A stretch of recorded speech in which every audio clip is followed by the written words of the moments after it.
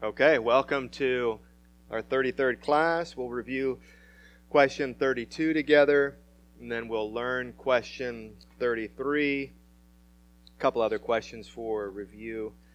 But let's begin with prayer. Our Father in heaven, thank you for this church, and thank you for your word, and thank you for the gift of your Holy Spirit so that we could interpret your word and understand your word and come up with the truth that you have for us. And in this class, we ask that you would help us as we continue to learn these central messages of your word, of the Bible. Help us today again, we pray. In Jesus' name, amen. Okay, so a few of them, just for review. We can say them together. I'll read the question. Question 29. How can we be saved?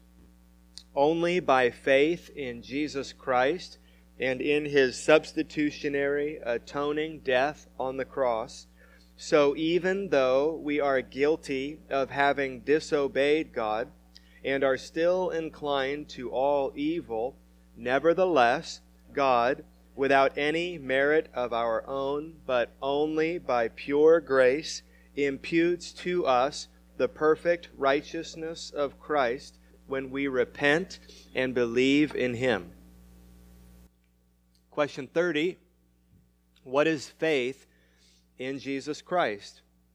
Faith in Jesus Christ is acknowledging the truth of everything that God has revealed in His Word, trusting in Him, and also receiving and resting on Him alone for salvation as He is offered to us in the gospel. Okay, question 32 is the one we memorized this last week. Let's say it once together. What do justification and sanctification mean? Justification means our declared righteousness before God, made possible by Christ's death and resurrection for us. Sanctification means our gradual, growing righteousness made possible by the Spirit's work in us. What do justification and sanctification mean? Justification means our declared righteousness before God, made possible by Christ's death and resurrection for us. Sanctification means our gradual, growing righteousness made possible by the Spirit's work in us. Okay, so that brings us to this week. Question 33. Should those who have faith in Christ seek their salvation through their own works or anywhere else? Here's the answer. No. Done. They should not, as everything necessary to salvation is found in Christ. To seek salvation through good works is a denial that Christ is the only Redeemer and Savior. And no one wants to do that. We don't want to deny that everything we've been learning up to this point is not true. Who is our Redeemer? Our Redeemer is Jesus. Christ alone rescues us, saves us, redeems us, delivers us. Christ alone. And it's because of what He has done that we can be saved, not by anything that we've done. So that's why this is worded that way. If we try to put our work or our good deeds in this salvation, then what that essentially does is deny that salvation is found only in Jesus. It's an either-or thing.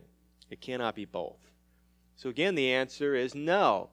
They should not. Those who have faith in Jesus, we should not seek our salvation through our good works, as everything necessary to salvation is found in Christ.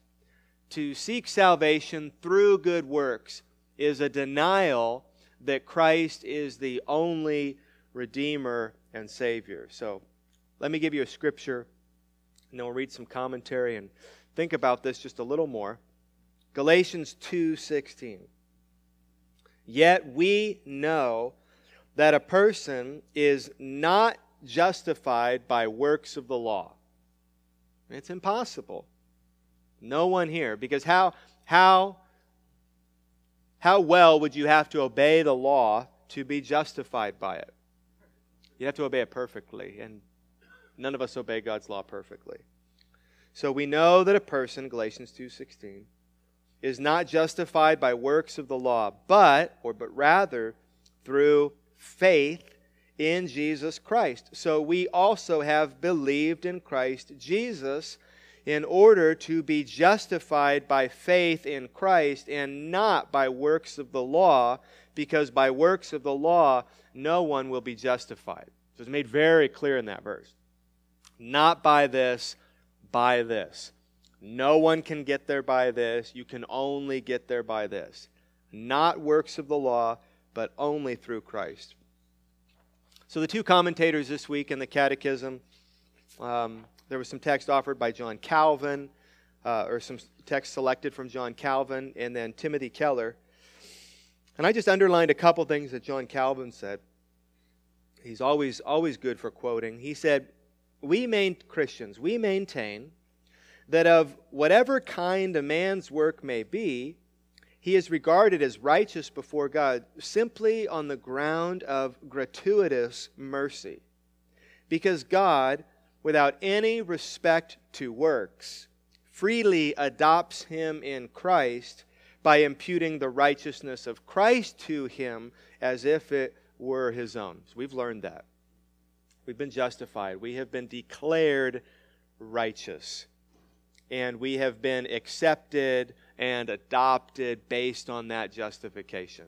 But it has nothing to do, that has nothing to do, zero to do with good works. He says later, God reconciles us to himself from regard not to our works, but to Christ alone, and by gratuitous adoption makes us his own children instead of children of wrath. So we were children of wrath, Ephesians says, and we have been adopted and made children of God. So long as God regards our works, he finds no reason why he ought to love us. So think about that. So as long as God, if God were to regard our works, if he were to evaluate our works, if he were to look at our works, if he were to think about our works, he said as long as God does that, he's going to find no reason to love us. Right? We're not as good as we might think we are. It's not like we could you stack up all of our good works. It's not enough. Stack up all of our good deeds. It's not enough to make us lovable and acceptable to a perfect God. But he loves us. So what does he do? He declares us righteous through Christ by faith. And then he accepts and adopts us into his family. So, I might be jumping ahead, and I probably should have looked ahead to make sure that I'm not. But it's okay. We can't say things like this too many times. Now, would that mean that Christians then do not need to do good works? Or that Christians don't need to worry about good works or forget the good deeds? Because it is true, we are not saved by good works. That is absolutely true. So does that mean then that we don't need to perform good works? That we don't need to become more holy? That we don't need to obey God? That we don't need to love and follow his law and his standard? Does it mean that? Of course not. Of course not. The motivation changes. The incentive changes. We obey God. We perform good deeds. We perform good works. We want to grow in holiness because God has loved us. Not to get God to love us. That's the difference. That's the difference between law and gospel. So it's a get-to obedience, not a have-to obedience. It's an obedience that is because we have secured the love and affection of God. It's not an obedience to try and grab something from God, to try and secure something from God, to try to get God to accept us. That's religion. That's Mormonism. That's false gospel. Here's the standards, here's the laws, here's the rules, follow these, be a good person, maybe even be a good Christian, and then God will accept you. So that literally, right, turned the gospel upside down, or it turned it completely backwards. So our good works are preceded by the love of God. Our good works are preceded by the good news of Jesus Christ. So, how does Timothy Keller say it elsewhere in a helpful way?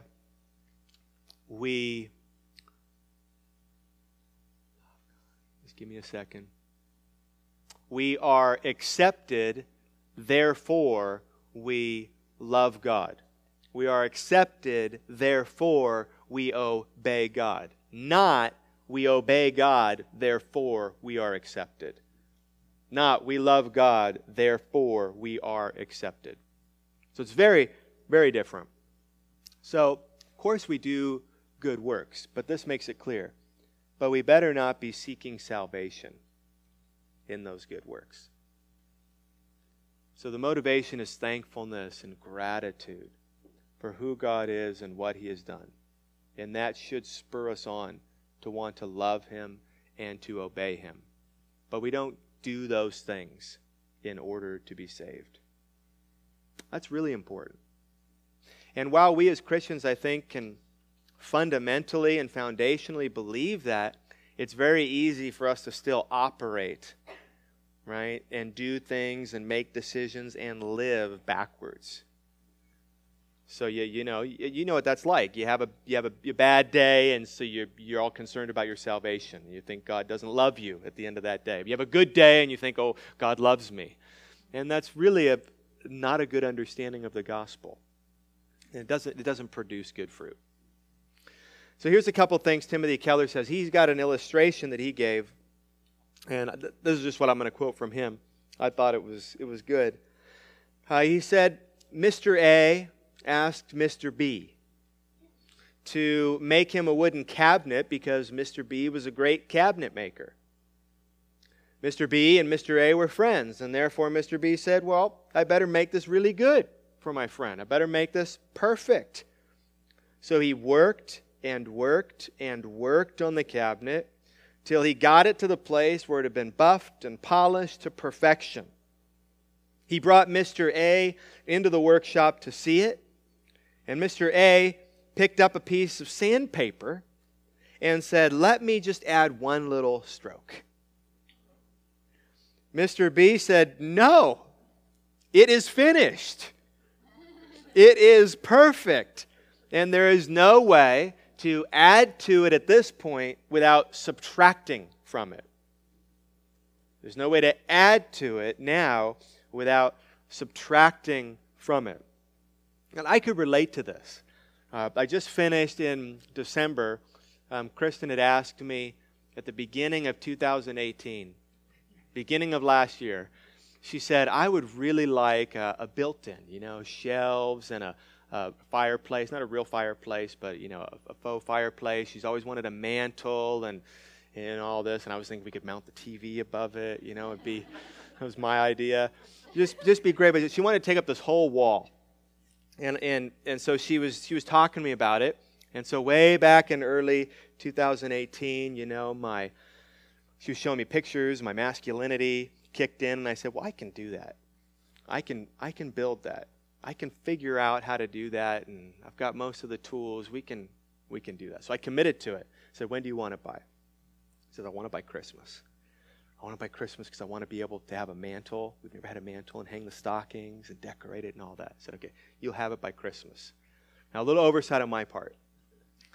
When she said she wanted it by Christmas, I didn't put together that meant she wanted it by the day after Thanksgiving, because in our home, that's when we decorate for Christmas. So anyway, I finished this thing, I kid you not, on December 24th. We were painting it on December 23rd, and it was done drying on December 24th. No joke. Christmas morning, she was able to put stuff on it. The paint was dry. So technically, right, I got it done. But it was a labor of love, and it was a lot of work. And I wanted it to be perfect. I wanted it to be really nice. So I took a long time working on it. And so I can only imagine if that was all done, and if she or one of the kids were to walk out and then to start critiquing it, or to take, to this illustration, a piece of sandpaper and start sanding something down. It's like, no, it's perfect. You can't do that at this point. I mean, it's been painted, right? It's been primed twice. It's been painted twice. There's been fine sanding done. It's perfect. You actually will ruin it if you start to sand it at this point. If you try to finish it at this point. Well, that's what it's like. That's what it's like when we take the finished work of the cross. When we take the gospel of Jesus Christ that we are saved by, and we begin to add our works to it and our deeds to it, as if they make it better, as if they make it more perfect than it already is. We can't. That's impossible. So the business of good works, it's got to be left totally apart from our salvation. It has nothing to do with seeking salvation. So let's say it one more time together. Question 33, should those who have faith in Christ seek their salvation through their own works or anywhere else? And the answer is, let's say it together, no. They should not, as everything necessary to salvation is found in Christ. To seek salvation through good works is a denial that Christ is the only Redeemer and Savior. Let's pray. Our Father in heaven, we do not want to deny the gospel. So help us in the way we live not to deny the truth of the gospel by trying to please you into accepting us and loving us and saving us through the good things that we do or the good people that we are. God, help us to remember the truth of the gospel, that you have loved us and you have made a way for us to be saved. And you have sent your Spirit to open our eyes and mind and heart to understand this way that you have saved us. And this has led to us loving you because you first loved us. So God, may we love you and obey you and do good deeds and works that you have prepared for us to do. But may we do them because you have loved us, out of love for you. Not to get anything from you, but because we have already received everything from you. We pray these things in Jesus' name. Amen.